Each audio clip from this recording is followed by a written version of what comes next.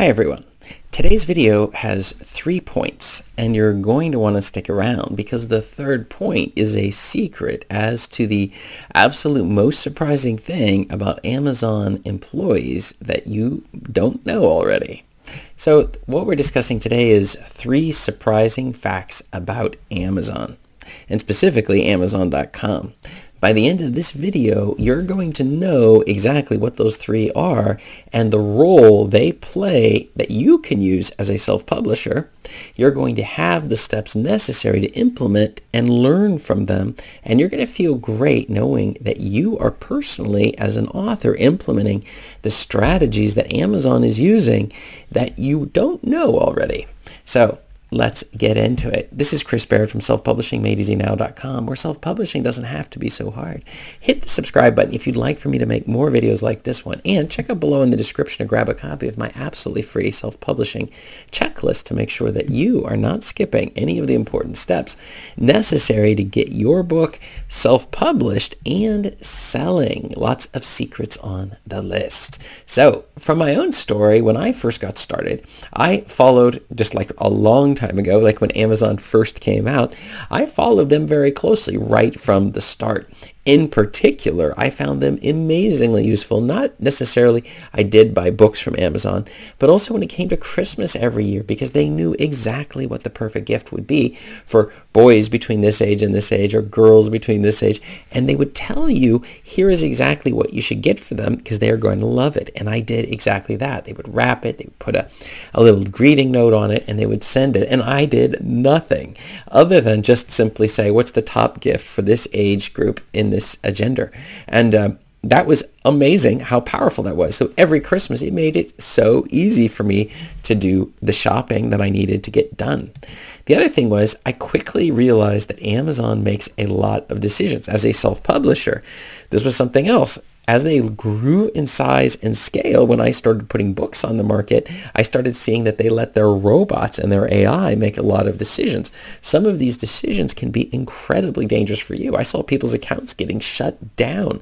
Even to this day, people getting blocked out of their accounts. Some of my viewers even here have had this as an issue. And one of the lessons, just as a side note, is if that ever happens, make sure you tell Amazon, you notify them immediately and explain yourself, or whatever you've been doing or whatever you think you might have been doing, you want to make sure you get in contact. So, but I saw that as they grew in size and scale, it started a lot of robots doing the decisions. Also, I discovered that some of their service centers, like in India and stuff, they would say one thing if you'd call them, and then you call them the next day and they'd say something else. So if you had an issue, they could usually help resolve those issues. You just keep calling and speak to somebody different. They did have some quality issues, because one of the things when they're scaling so big, it makes it a little bit tricky for them.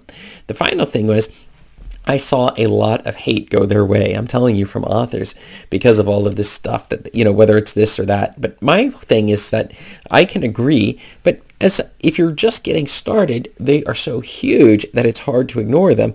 And maybe there are better ways, if you become huge and popular and stuff with your writing, then move to a different platform. But in the meantime, for me personally, I never would have got my start if it were not for Amazon. And they do not sponsor this video either. I wouldn't have gotten started in business. They simply made it very easy for me to put some products on the market and to see and to play with them and see if I could get some sales. And it worked. It started to sell. And this has just been such a wonderful experience for me with using Amazon. But I know for other people, you have different experiences, and there's things, maybe how they deal with their employees and things like that, that definitely you should consider whether or not you wish to publish with them or not. But I would say that if you're getting started as a new author, this is what you're going to want to definitely at least consider. So, 3 surprising facts about Amazon. The first one is the name Amazon was chosen because of the alphabet order. Websites were generally listed in alphabetical order, which makes no sense today. I remember the old days of Yahoo being the dominant leader, and the way that they did their categories and then the alphabet for the companies and the websites that would be underneath it. Originally, they considered calling themselves Cadabra, like as in abracadabra, but that would have involved putting the letter C, and so they understood understood at the time, we look, and here's the key strategy, we look what's happening and how things are doing, and we think strategically through the choices we make, whether it's the keywords that are being searched. And they knew that if they're at the top of the alphabet, just like a classroom where the kids with the first last name that goes first, they get called first, we're out, it has an impact. And so you see them, they're getting page 1 results or whatever it would be. So they were playing SEO games right from the very start. So my question for you is, why aren't you? You should be playing the exact same mindset, the exact same games that they were doing from the start. We figure out what people are searching for and how they're searching and set our book right in that path so that organic traffic will come straight on through to our stuff. Number 2, the warehouses are the size of 10,000 Olympic swimming pools.